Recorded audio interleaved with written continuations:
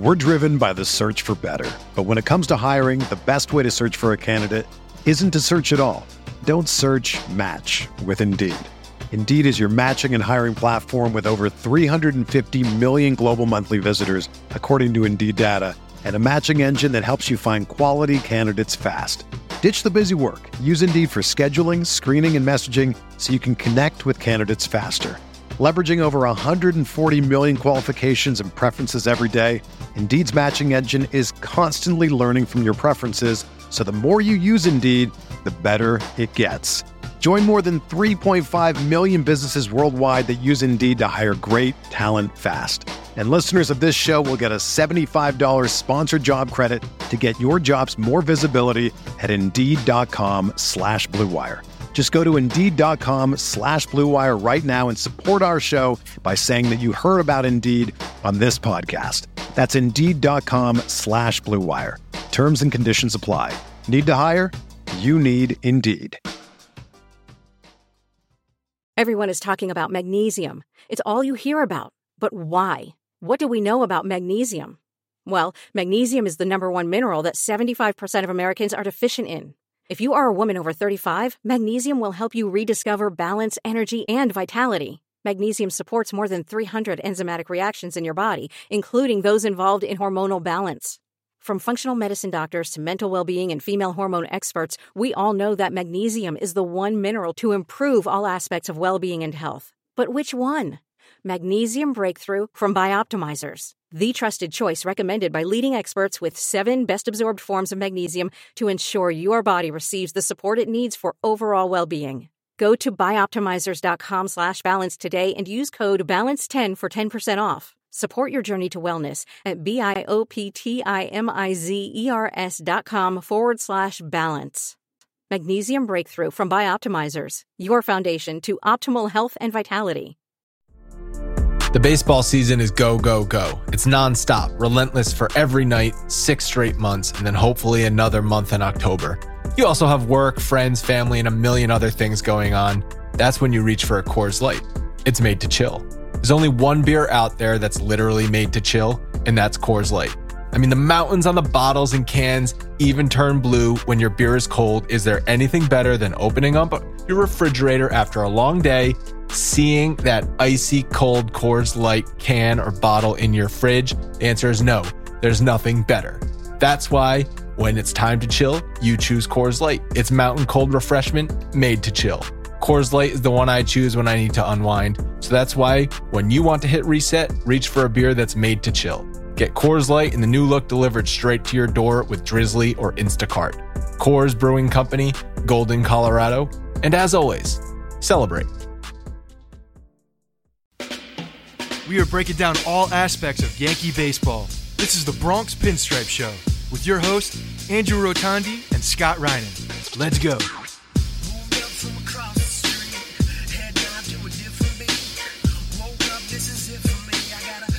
What's up, everyone? Welcome to the Bronx Pinstripe Show, episode 516. Spring training is rolling on, and I am covered in urine. Yes. That sounds weird. I'm very happy to hear this. This is, you know, when you tweeted that, it's out of control. Good. It's out of control. I'm so glad. You have no idea how happy I am to hear this. I really do think he's doing it on purpose at this point. He's peed on me almost every day for the past. Good for him. You know what? And he makes eye contact, and he's like, you know what? I know you just cleaned my diaper, and there was pee in it, but I got a little more where that came from. Boom. Here's another shower. Shame on you. Shame on you for not having your reflexes down by this point, understanding that it's going to happen. What have I told you about expectations? I've told you that this was like some Karate Kid shit here. This was wax on, wax off. This was preparing you for fatherhood, and you have failed. Let's go. You need to prepare for that. Left hand needs to wax on with the diaper. You're ready to go. Don't let him win. Yeah, he's gonna be dunking on you in like a week. Yesterday he peed all over his face, and we're like, oh, I think it got in his eyes, and he started crying hysterically. We're like, okay, let's get him in the bath.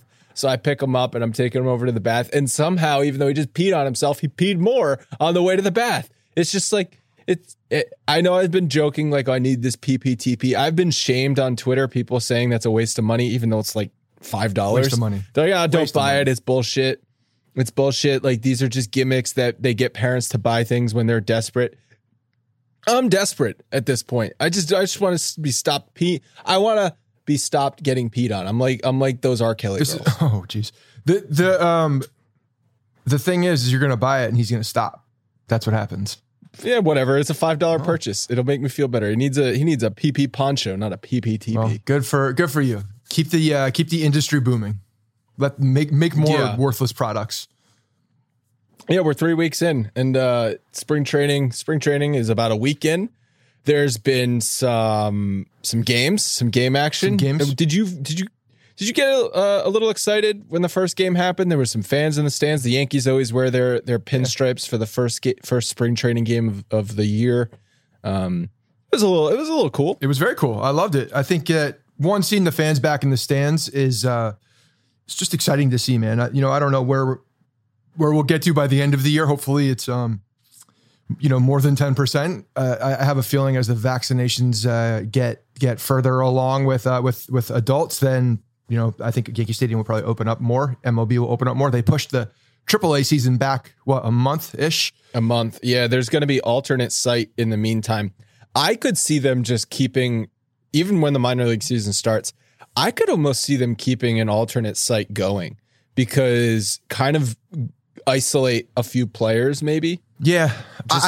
Just to make sure if something ravages, say, the Scranton clubhouse, like COVID goes through the Scranton clubhouse, then the major league team is screwed, because that entire squad can't go up. Even if a guy tests, is not positive for COVID, if he's in contact with other players who have been positive. So I could just see them keeping this alternate site thing going throughout the year. Wouldn't surprise me either. And, pushing the season back a month, the minor league season, I do understand it, because, major league guys, they can control a heck of a lot more when they're on the road or with the team. It's just every day you're doing things. Minor leagues are, you're in a different situation at that point. You're dealing with younger guys, usually in, smaller cities, not as much control. So pushing it another month, you're staying in Ramadas, pushing it another month to hopefully just, again, wait it out, get some more vaccinations going, I think makes sense, because I think that's what their big fear is. I don't think MLB is as fearful, knock on wood, with the MLB season and like what's happening up there, because if they were able to do it last year, they should be able to do it this year. And I think they have a pretty good idea of what's going to happen. But the scope of what they're trying to do this year is much different than what they did That's last true. year. But I still think that they can control a lot. They can control a good amount of what's happening. There's a full schedule. Like, there's an entire schedule they're going to be playing. It's not just playing on your coast anymore. The Yankees are going to be flying to Anaheim. Right. The Yankees are going to be flying to Detroit. That's how it goes. You go to the other team's park and you play there, and that's what there's going to be. Is. There's going to be there's going to be fans in the stands. I mean, if you're in Texas or Florida, screw it, it's 100%. I know Texas said 100%? Did Florida also say 100%? I don't think so. Not yet, at least. I know the spring training's not. So I think it also depends on obviously the ballparks and the team and how they're going to be going about it. But yeah, so the governor of Texas said 100%. So the Astros and the Rangers could potentially have 100% of people in their stands. New ballpark in Arlington. You got to show that thing off. That I loved last playoffs when that ballpark got shamed for looking like a Home Depot on the outside or whatever it was. They're talking about expectations versus reality. Did you see those memes where it was like the designs for the stadium? They were like this beautiful brick exterior, and then the actual thing, it looked like a freaking like airplane hangar. That's like the MetLife. When MetLife isn't on game day, it's just like a steel. Looks like an alien came down in the Meadowlands and dropped, because everything is LED. The Meadowlands, everything is LED depending on who's playing there. The Meadowlands is a real sad place. You've got the giant football stadium, you've got this indoor ski hill, and you've got a ton of dead bodies buried by the mob somewhere in the marsh. The fact that the ski slope is actually back in the plans, because it sat there for a while. Xanadu sat there for a while. Is it operational? I don't think it's operational yet, but I could be wrong. I know it's been in construction for like 85 years, but the fact that it's back in action, we're like, oh yeah, we're back. Let's go. Someone bet in like 2019. Oh yeah, malls, big time. Let's go. It's right in the Meadowlands. It was just like a an interesting decision. The fact that there's going to be a ski slope in the mall in the Meadowlands. Yeah, we'll see how that goes. Yeah, but so the scope of the 2021 season, it's a full schedule. It's flying across the country. It's fans in the stands, whether it's 10%, 20%, 100%. That means clubhouse attendees and personnel, all of the different people involved in putting on a Major League Baseball game are going to be coming in contact with a lot more people. So my point is, yes, they plowed through a 60-game schedule. They overcame some hurdles, but there's going to be, even with vaccines rolling out, there's a lot more to be overcome this year for what they're trying to do, which is fine. Understood, but they can also, more to my point was, I understand that there are complications with what's happening. The fact is that AAA is a less controlled situation. And in order for anybody to have replenishment, players that can come up and play for guys that get injured, the inevitable happens during a Major League Baseball season, especially to the New York Yankees, they have to have those guys ready to go. And if they're, loosey-goosey or just not able to stay on the field because of COVID, then that becomes a big problem for the Major League teams. And I think that is what could affect the Major League season more than anything, because I feel like they're in a good spot with the rest of it. I think it kind of does impact the Yankees in a negative way, though, because they were going to have some players who maybe didn't make the opening day roster that they were going to maybe rely on in late April or early May. I know Clark Schmidt was shut down for an injury, but that means, his timetable has been pushed back. But Miguel Andujar is a guy who probably is not going to make the opening day roster, but he would have just slotted into the everyday lineup in Scranton to get regular at-bats, immediately called up if they had an injury. Or Devi Garcia might not make the opening day roster as a starter. Maybe they were going to start him in Scranton and get him on a 5-day schedule ready to go. Now that's pushed back. And an alternate site is not the same as pitching in a minor league game. No, it's not the same, but hopefully it's just that month delay and they can get back into the swing. So it'll be a small little bump in the road, but they'll be fine. I think they'll be good. I'm glad that they're not canceling anything, because I think that at least not yet, for AAA, that would be devastating. I'm surprised how many of these franchises actually survive 2020 with not having anybody there. They don't operate on a lot of cash flow there. There's not a lot of money being generated by minor league teams. And then you lose an entire season. That's got to be pretty devastating to a lot of these teams. So I'm glad they're back. You think people are so desperate for entertainment and outings that they'll go to these minor league games more than dude. I want to go anywhere. I don't care what it is. You know what I mean? Like, I'll go. It doesn't even matter. Like, do you go on walks? They could tell me there's a game and we could go to the stadium and then there's no game. I'm like, all right, it's not my house. Just sit there, have a Bud Light. It's a different place. My family, we haven't seen each other very much in person. And my sister just got, we just got a house down in the Jersey Shore for like 4 days, just so that we could all meet there and just like have 4 different walls, and like get a bit of just a little visit, visit. Change the scenery. Yeah, exactly. It doesn't matter to me. It does not matter. Do you go on walks throughout the day? Like, do you go on a walk? No, I don't. No.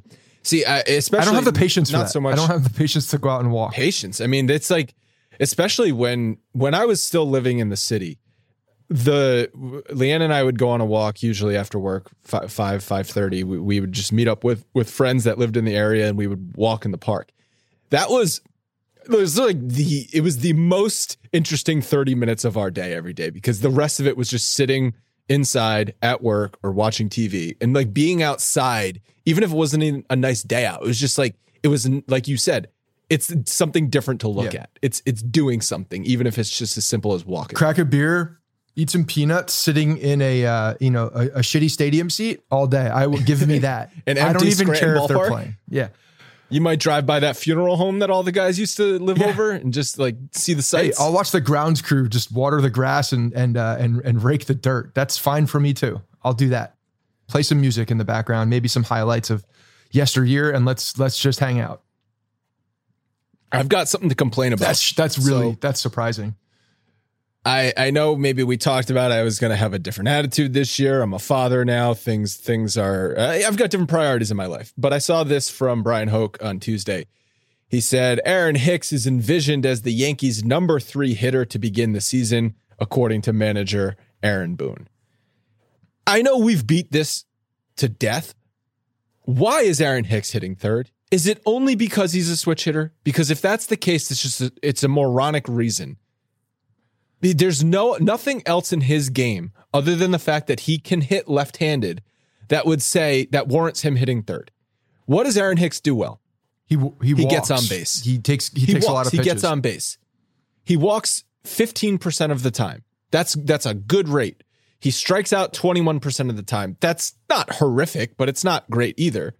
But he's got a 239 batting average the last 3 seasons, a 265 batting average on balls in play, and he's projected, I think Ziff's projection has him at a 232 batting average or a 234 batting average this year.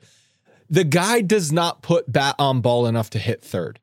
He walks a lot, like you said. He's got a 358 on base percentage. Those are good numbers, but not for your number 3 hitter. Hit him leadoff for all I care. I much rather have Aaron Hicks hitting leadoff than hitting third. Move DJ down to the 2 spot or the 3 spot even. I would be much happier if the lineup went Hicks, DJ, Judge, or Hicks, Judge, DJ than having Hicks third. Because this is how games go. Okay, you ready for how games go? DJ LeMahieu single to right field. Beautiful. Aaron Judge, long at bat, maybe works a walk or maybe just moves the runner over or something. And then here's Aaron Hicks taking pitches. All he's going to do, he's going to strike out or he's going to walk. That's all he's going to do. He does not put bat on ball. Nothing happens except Aaron Hicks throwing his bat to the little bat boy and him walking to first base. That's all Aaron Hicks can do. I don't know. He's got some iconic home run videos from MLB with that new camera. Look, I think that it doesn't, again, these things are there's such a small discrepancy in how he's going to be shifting this lineup because DJ LeMahieu is not going to leave the leadoff spot.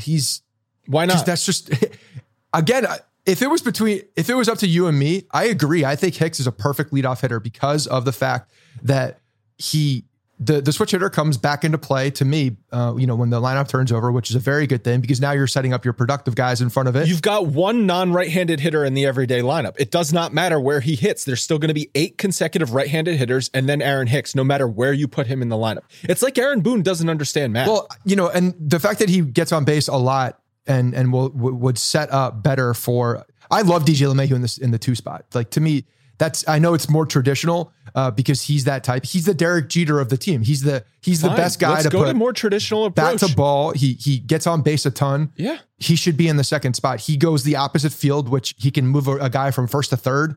That's the old approach. That's the let's get guys running on the base path and try to score runs in that way.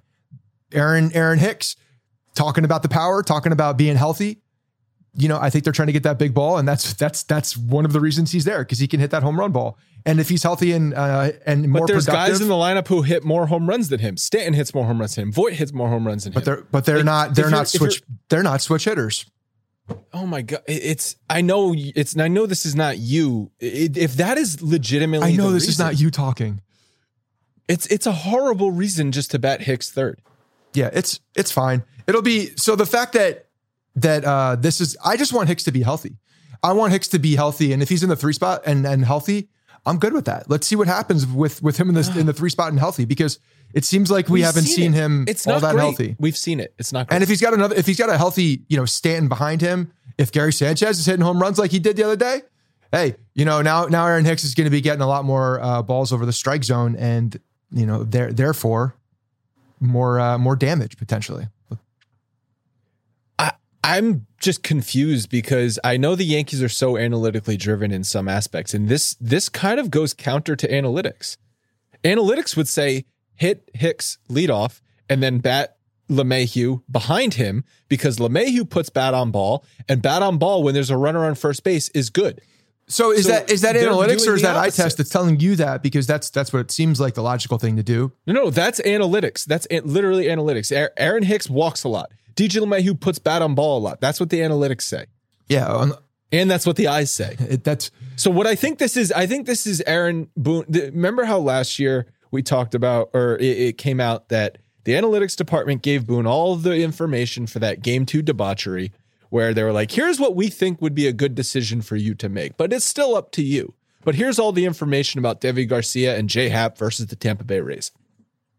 I think that's what's happening here. Here's all the information that we're going to give you, but now you need to make a key decision. And he's making the wrong key decision. He thinks just because, I need to break up the right-handed hitters. I can't have 9 right-handed hitters. I can't have 8 right-handed hitters in a row to start the lineup. Oh, you're going to have it as soon as Aaron Hicks is done batting.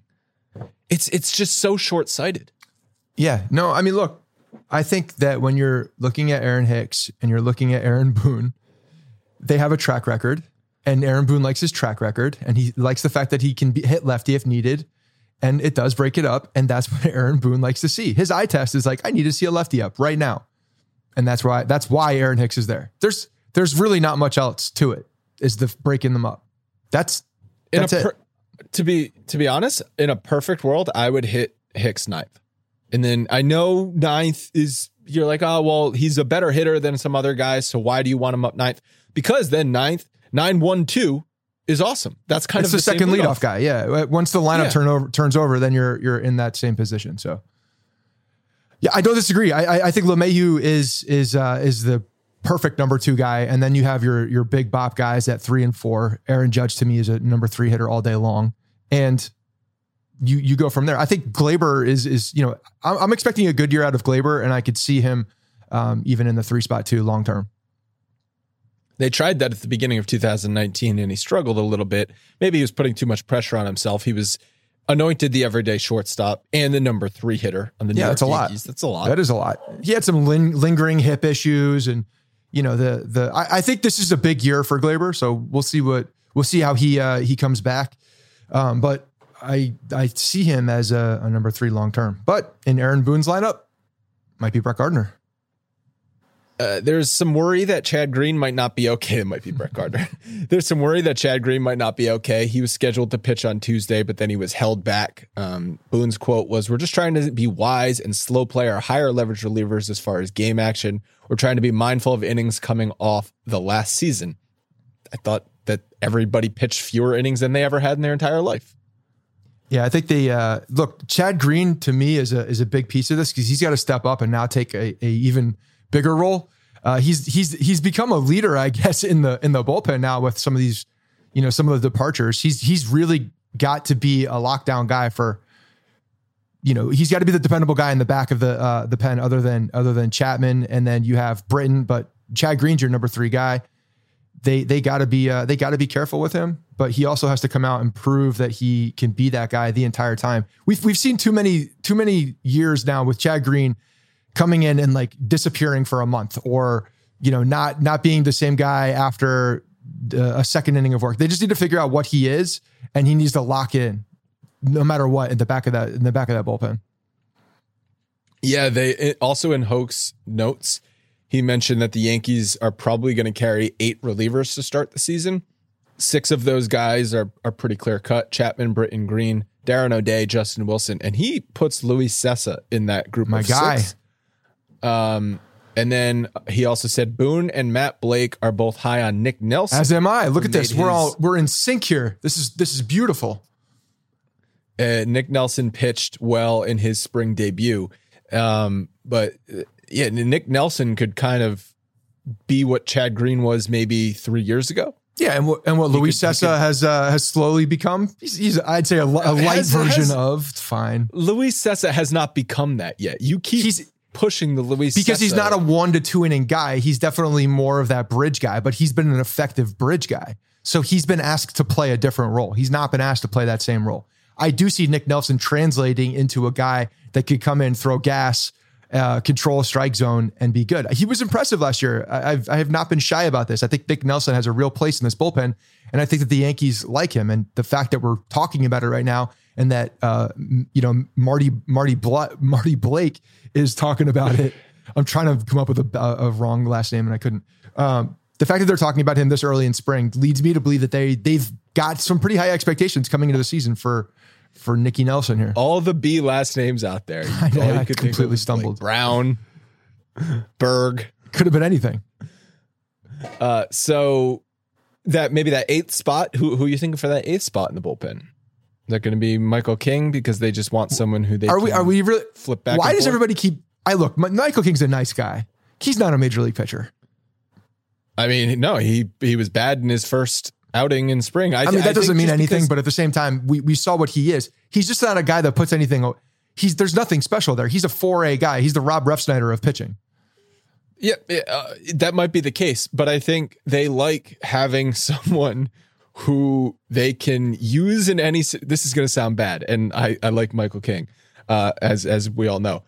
They like having someone on the roster that they can do anything with, and if they mess them up, they don't care. That's fine. But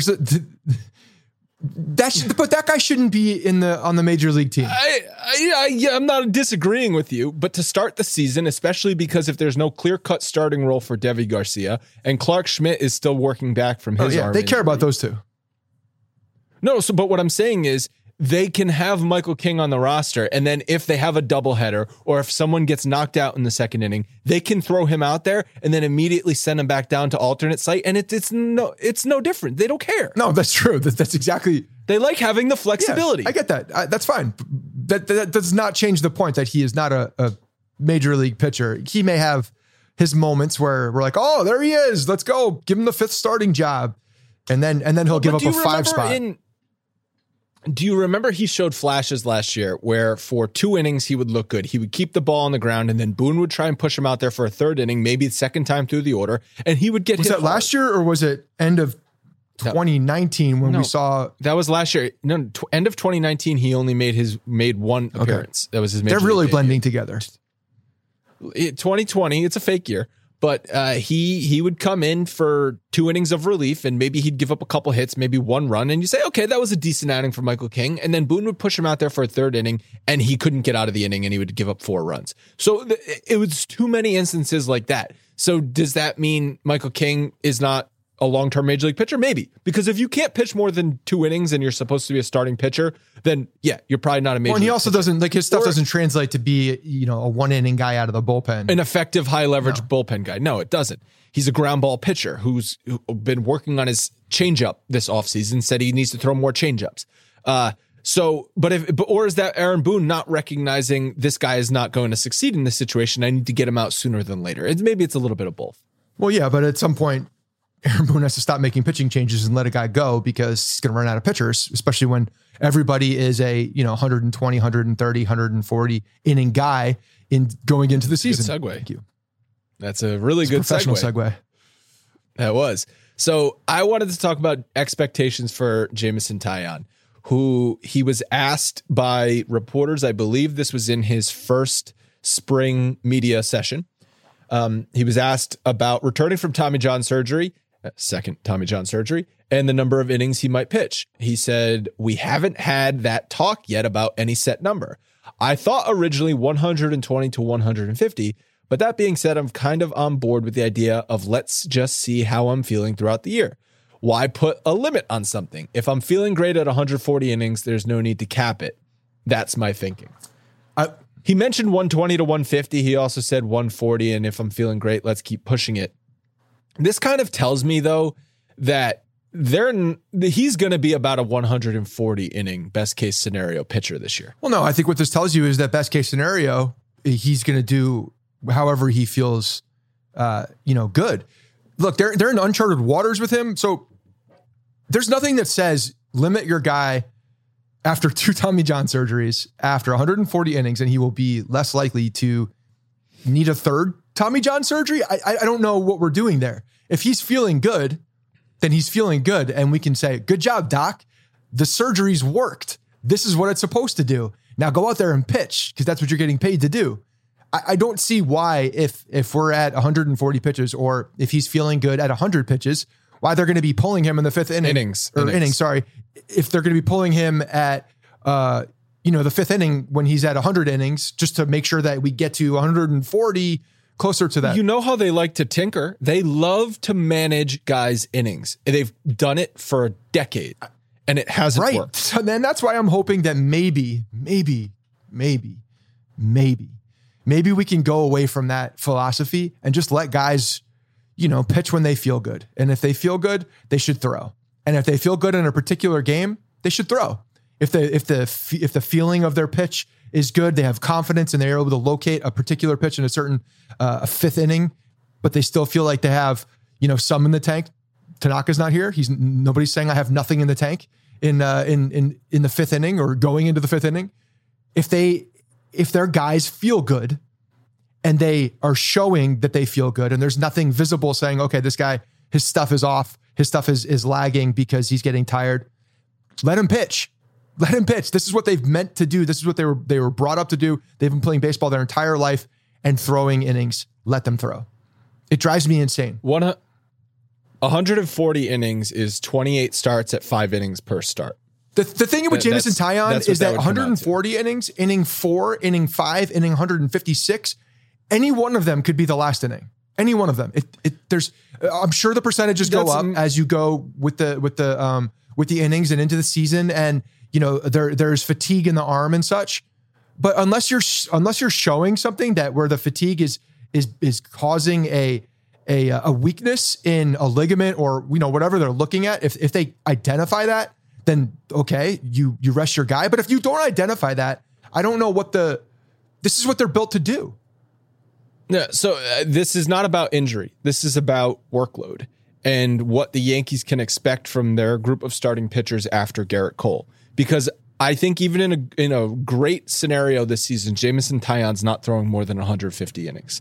He's not going to be a 180 inning guy, which is a horse that you rely on. I mean, I understand that. You have Gerrit Cole, who's going to pitch close to 200 innings or more than 200 innings, probably, hopefully. 30 starts, 7 innings a start every time, Gerrit Cole. Then you have Kluber, Taillon, Montgomery, Herman, Garcia, King, Schmidt, and Severino, all who are going to get 100 to 140 innings. Like, you're not going to get. Let me tell you the difference here. There's a big difference. It's a hodgepodge. You're going to be trying to just collect innings out of the rest of those. That's fine, but it's going to feel different. I feel like it's going to feel different this year because the names are different. It's not James Paxton and it's not Masahiro Tanaka. Why. The reason why is, and this is what I'm hopeful for, those 140 innings from Jameson Taillon are not, okay, you're running out there every fifth day and we're pulling you in the fifth inning. Those 140 innings may be, are you hold sure? on a second.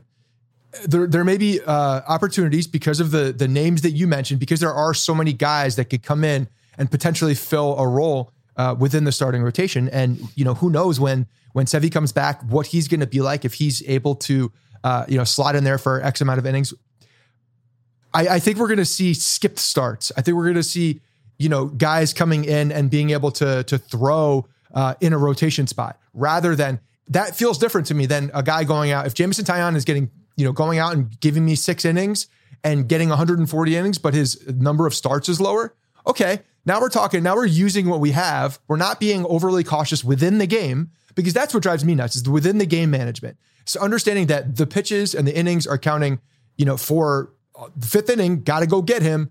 Whereas, he could skip a start, in July, August. You're talking 6-man rotation? I think there's going to be a semblance of that as we're going. They have so many unknowns right now with the injuries, old guys, and then coming off of a short season.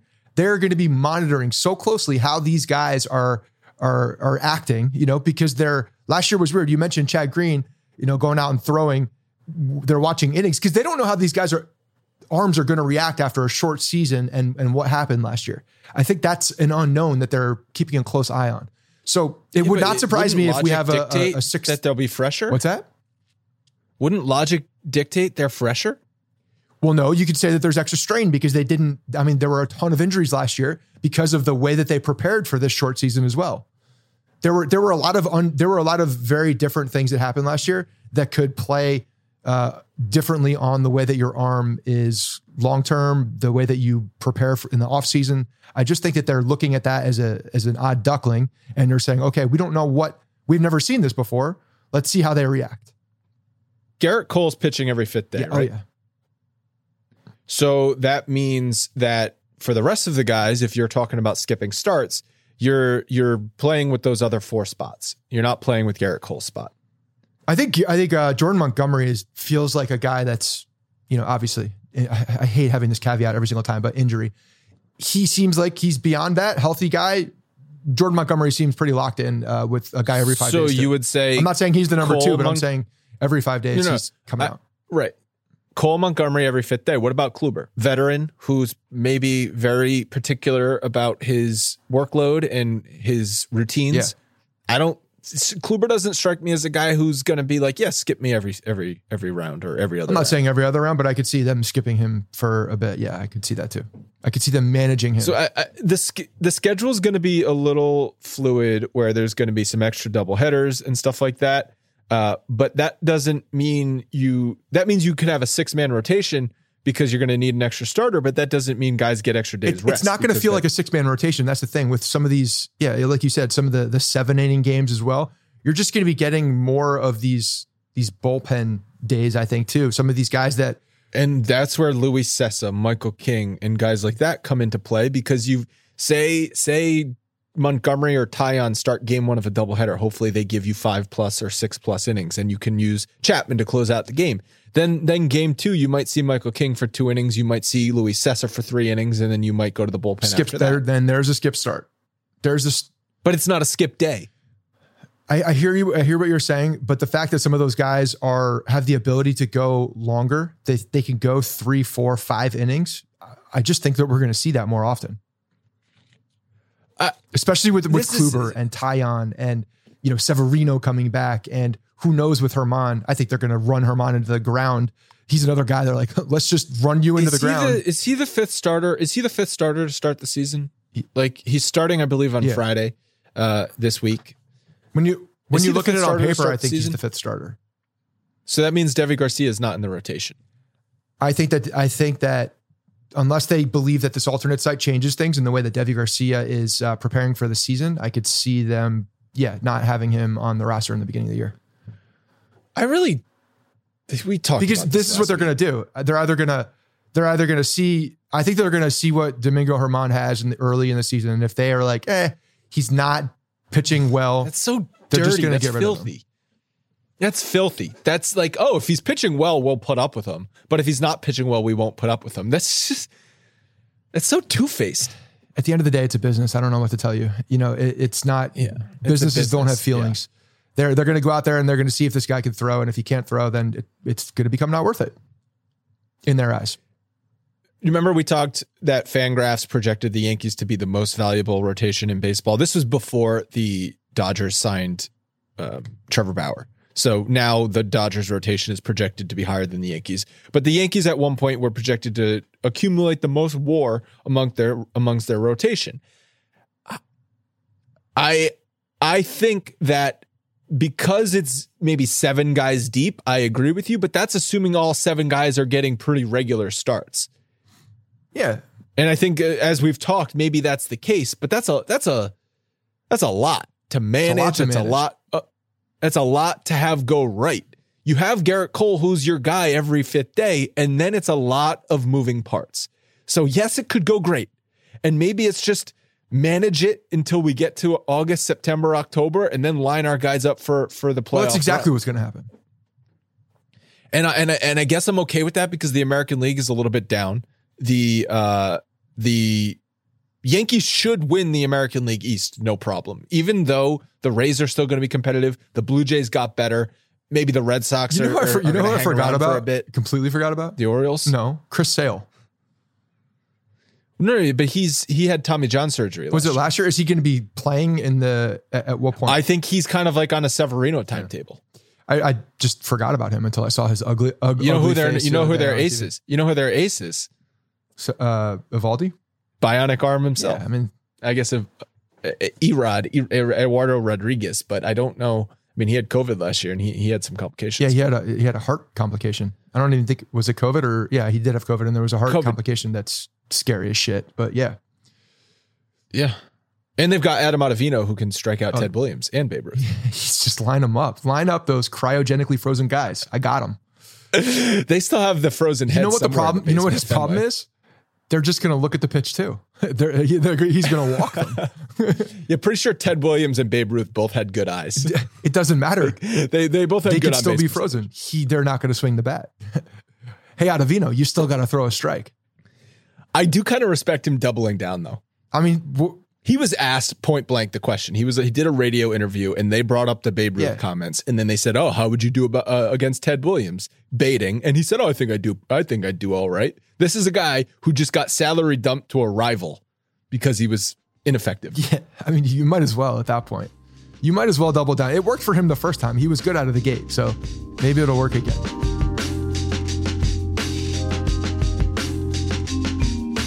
Hey guys, want to tell you about a program that I'm involved with called Blue Wire Hustle. It's a new program over at Blue Wire that allows you guys to either level up if you have an existing podcast or if you're looking to start a new podcast. It gives you an opportunity to jump out of the gate with success, not have to go through all of the different pain points that Andrew and I started with when we started podcasting 6 years ago. Plus there's 150 other hustlers inside the program that are going through this exact motion. It's a big community. There's a community Discord. You get your cover art designed for you. You get the Simplecast hosting that comes with this program. It's all $15 a month, which is insanely cheap because most hosting platforms are more expensive just to host. We're driven by the search for better. But when it comes to hiring, the best way to search for a candidate isn't to search at all. Don't search, match with Indeed. Indeed is your matching and hiring platform with over 350 million global monthly visitors, according to Indeed data, and a matching engine that helps you find quality candidates fast. Ditch the busy work. Use Indeed for scheduling, screening, and messaging so you can connect with candidates faster. Leveraging over 140 million qualifications and preferences every day, Indeed's matching engine is constantly learning from your preferences, so the more you use Indeed, the better it gets. Join more than 3.5 million businesses worldwide that use Indeed to hire great talent fast. And listeners of this show will get a $75 sponsored job credit to get your jobs more visibility at Indeed.com/Blue Wire. Just go to Indeed.com/Blue Wire right now and support our show by saying that you heard about Indeed on this podcast. That's Indeed.com/Blue Wire. Terms and conditions apply. Need to hire? You need Indeed. Your account and don't come with any of the things that come with Blue Wire Hustle. So if you're looking to start a podcast about any of the tri-state area sports, this is a perfect opportunity. If you're out of the area and you have a passion for another sport, this is a great opportunity for you to, one, not learn alone and really just lean on a community to help you get through the beginnings of podcasting, because it's tough in the beginning. There's no doubt about it. It takes patience, but also you don't need to make the same mistakes. You don't need to go through the same trials and tribulations that everybody else has done. Lean on everybody in this program for that experience and to kind of teach ways that are successful and that have proved well in the past. There's some e-learning course that goes along with this. Again, a lot of really good benefits that come along with Blue Wire Hustle. There are different flights for Blue Wire Hustle, and I think the next one's going in about 2 weeks. So definitely get your application in. Go to bwhustle.com/join and get your application in there. bwhustle.com/join. This podcast is sponsored by BetterHelp. Is there something interfering with your happiness or is preventing you from achieving your goals? We've all gone through a lot over the past year plus with COVID. Well, BetterHelp will assess your needs and match you with your own licensed professional therapist. You can start communicating in under 48 hours. It's not a crisis line. It's not self-help. It's professional counseling done securely online. There's a broad range of expertise available, which may not be locally available in your area, and it's available worldwide. You can log into your account anytime and send a message to your counselor. You'll get timely and thoughtful responses. Plus, you can schedule weekly video or phone sessions so you won't ever have to sit in an uncomfortable waiting room as with traditional therapy. BetterHelp is committed to facilitating great therapeutic matches so they make it easy and free to change counselors if needed. It's more affordable than traditional offline counseling, and financial aid is available. BetterHelp wants you to start living happier today. You can visit their website and read their testimonials that are posted daily to see for yourself. Visit betterhelp.com/Bronx21.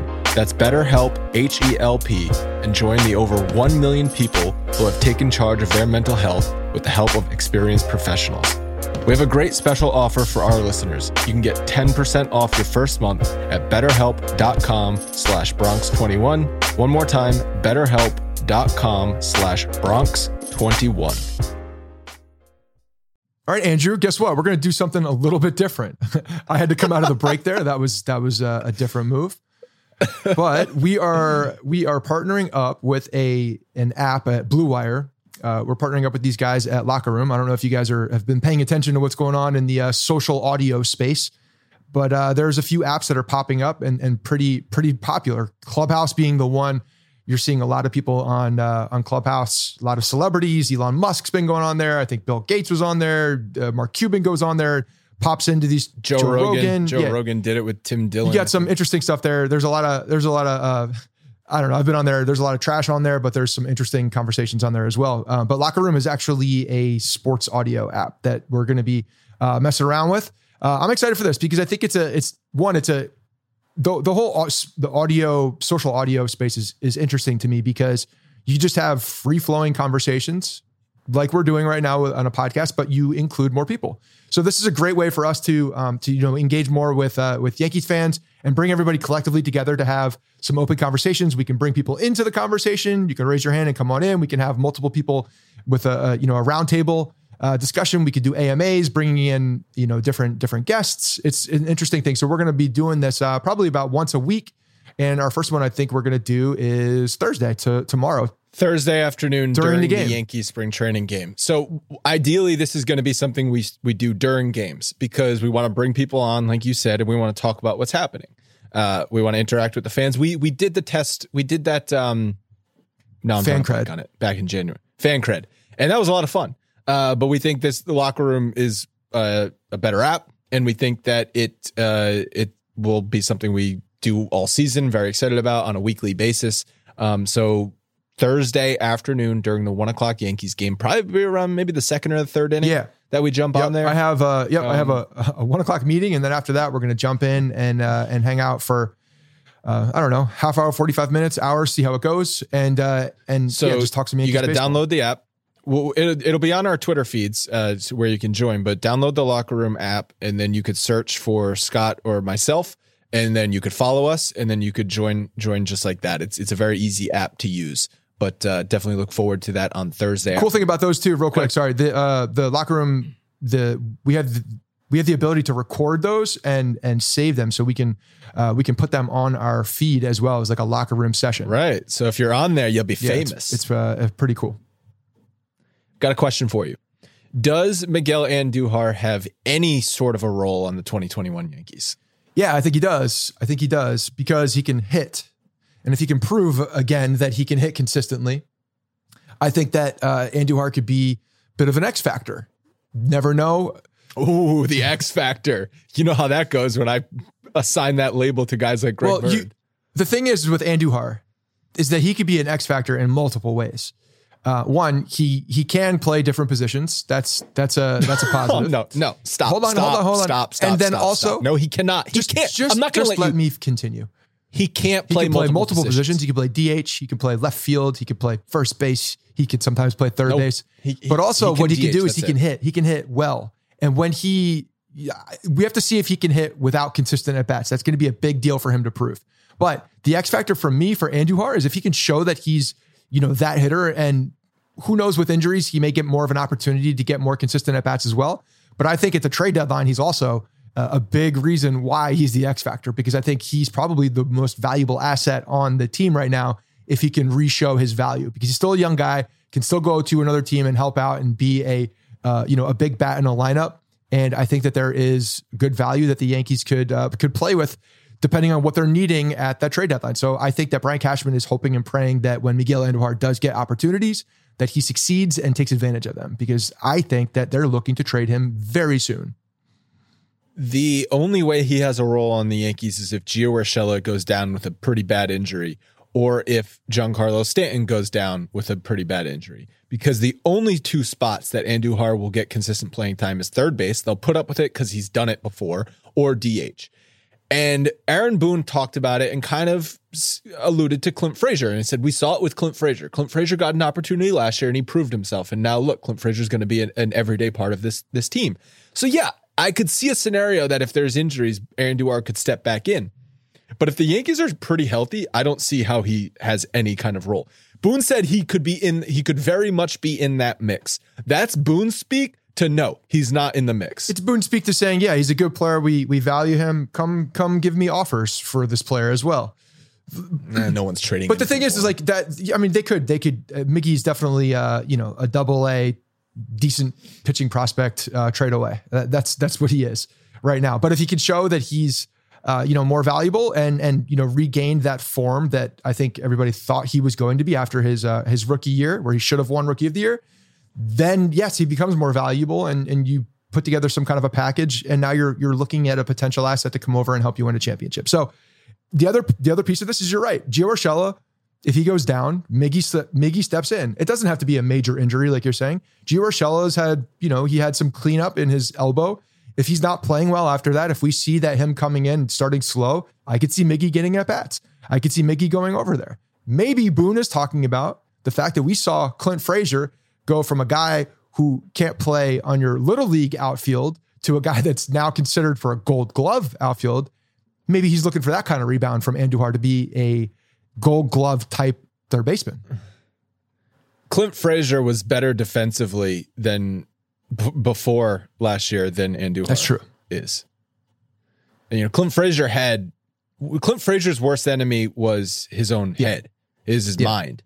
Andujar's worst enemy defensively is that he can't play defense. He doesn't have the skills. Well, so I think we both agree that they're both of these guys in the end, they're there for their bats. That's the reason why they have, they rose the ranks. That's why they got to the major leagues in the first place. That's why they had, they were touted as prospects, was because of their bats. It wasn't because of their defense.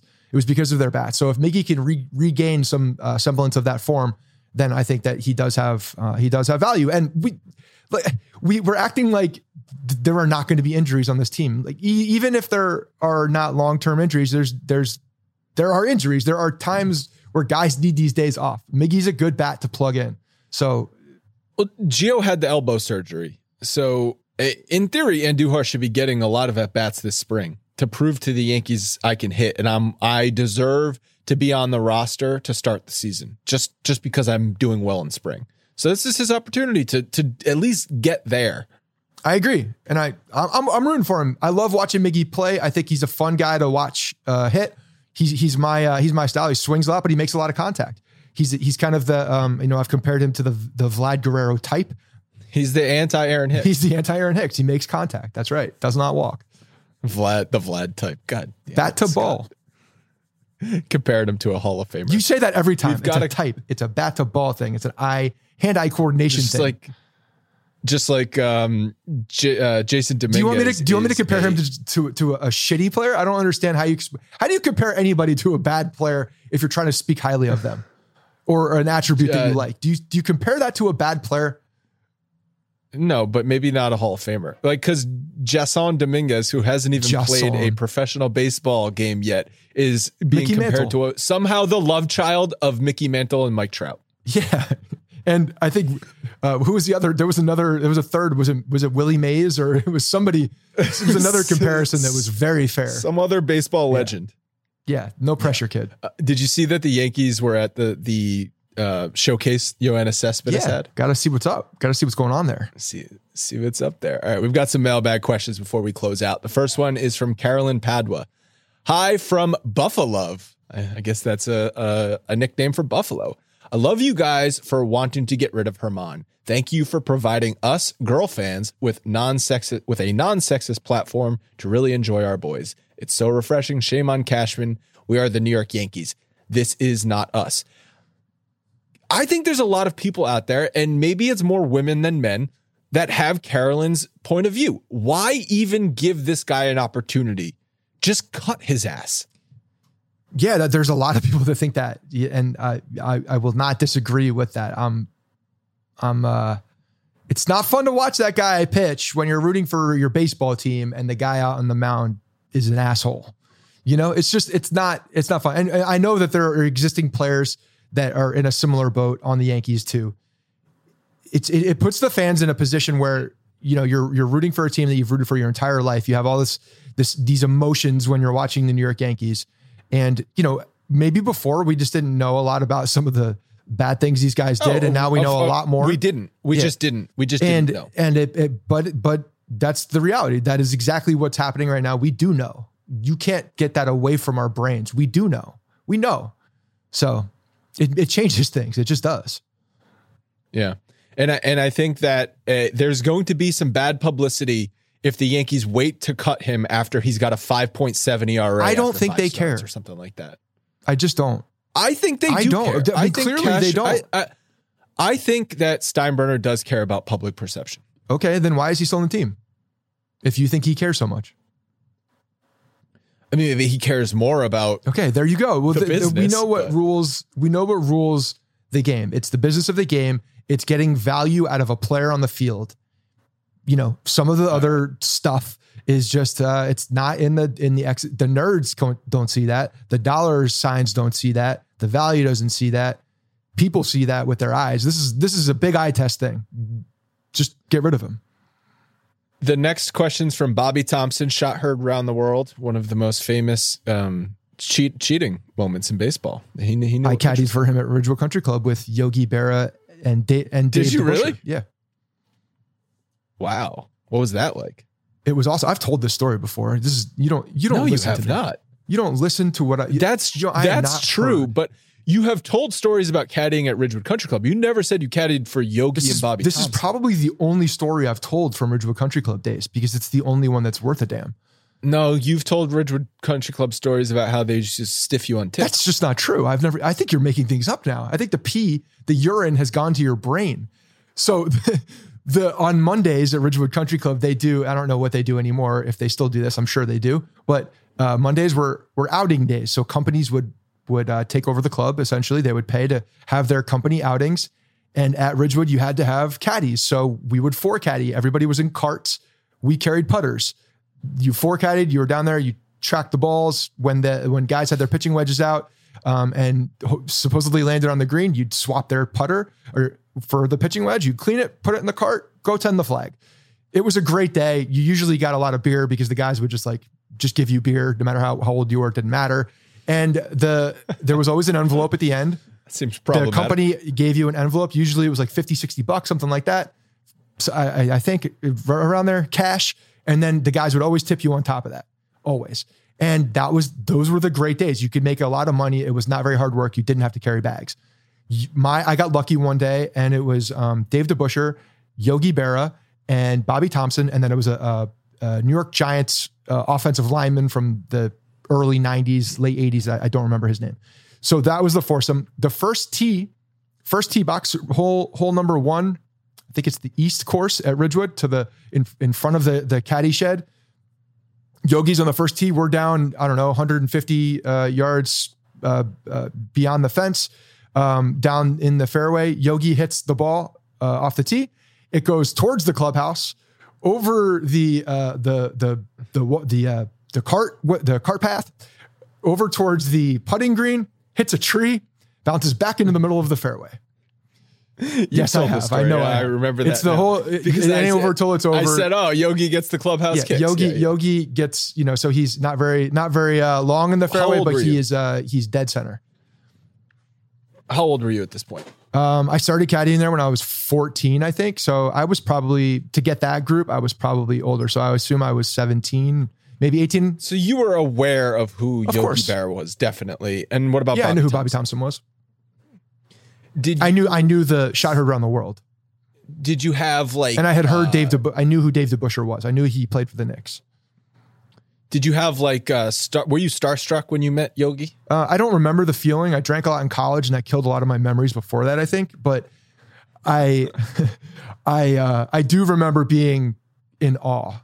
It wasn't like starstruck. I was just I don't know if that's the same. Maybe that's the same, but I was in awe. Meeting someone like Yogi when you were 17 years old. So this was what, 1990? This was 97 years ago.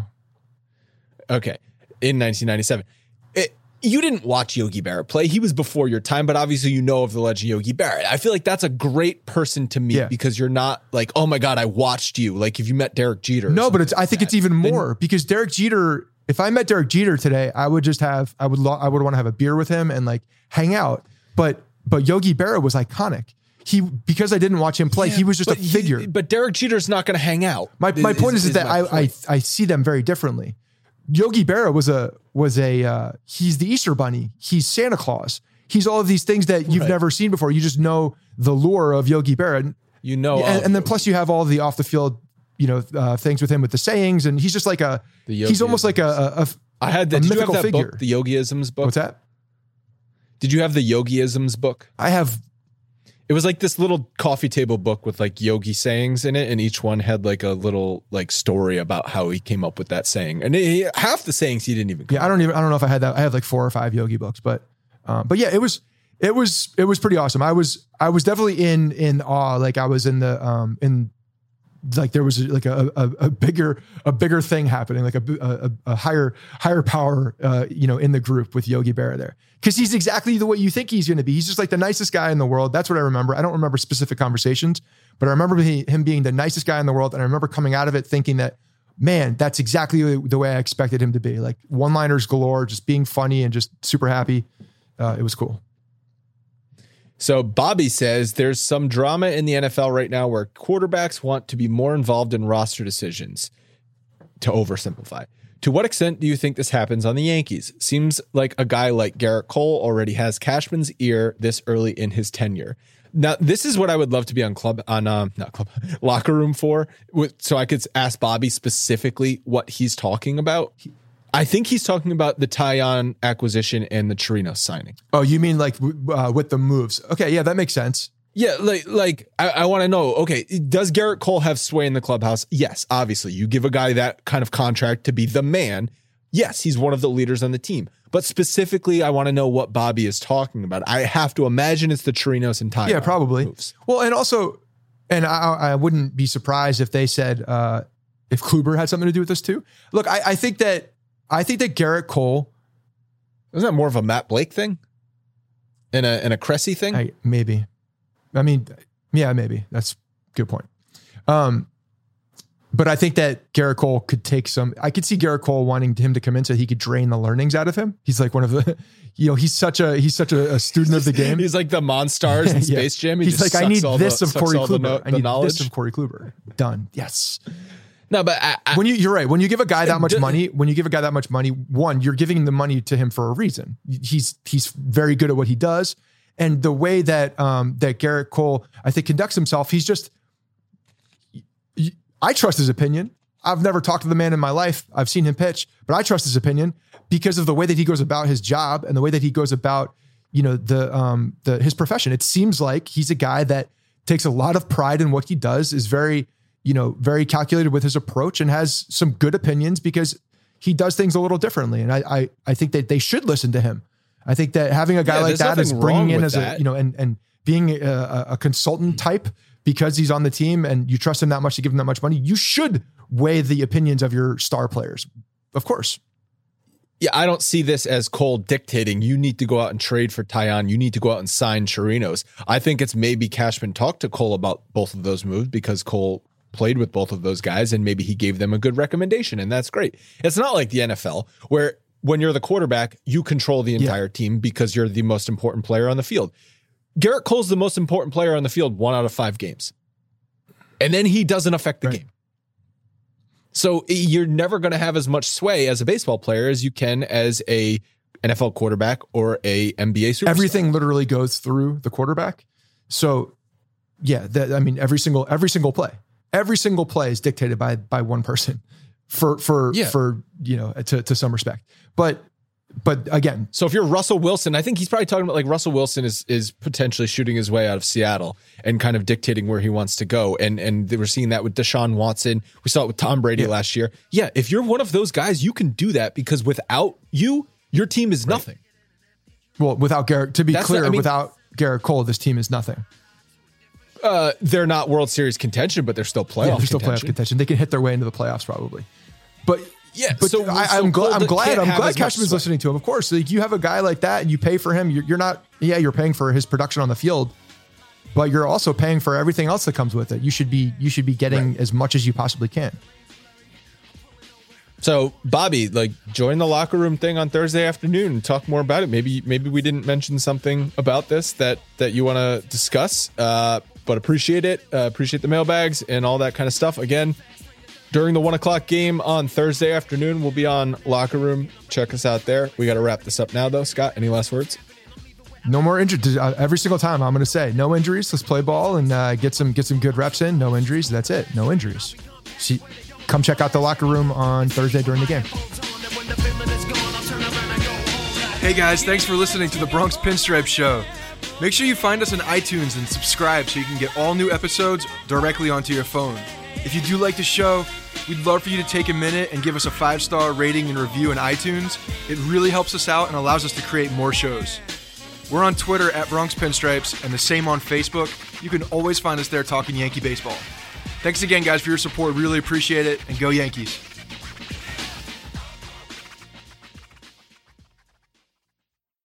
The headlines remind us daily, the world is a dangerous place. The elites in charge say everything's fine. Stop noticing. But you know better. And your gut knows that time is short to prepare for a world that is 4 missed meals away from chaos. My Patriot Supply has helped over 3 million families become more self-reliant and is the company Americans trust to prepare. Go to MyPatriotSupply.com and secure their best-selling 3-month emergency food kits. Each contain delicious breakfasts, lunches, and dinners, averaging over 2,000 calories per day. Secure at least 1 food kit for each family member. For a limited time, save $200, plus get free shipping on all their Ready Hour 3-month emergency food kits. You're not ready if it's not Ready Hour Foods. My Patriot Supply also has solar-powered generators, water filtration units, biomass stoves, heirloom seeds, and critical survival gear. Shop MyPatriotSupply.com today. MyPatriotSupply.com.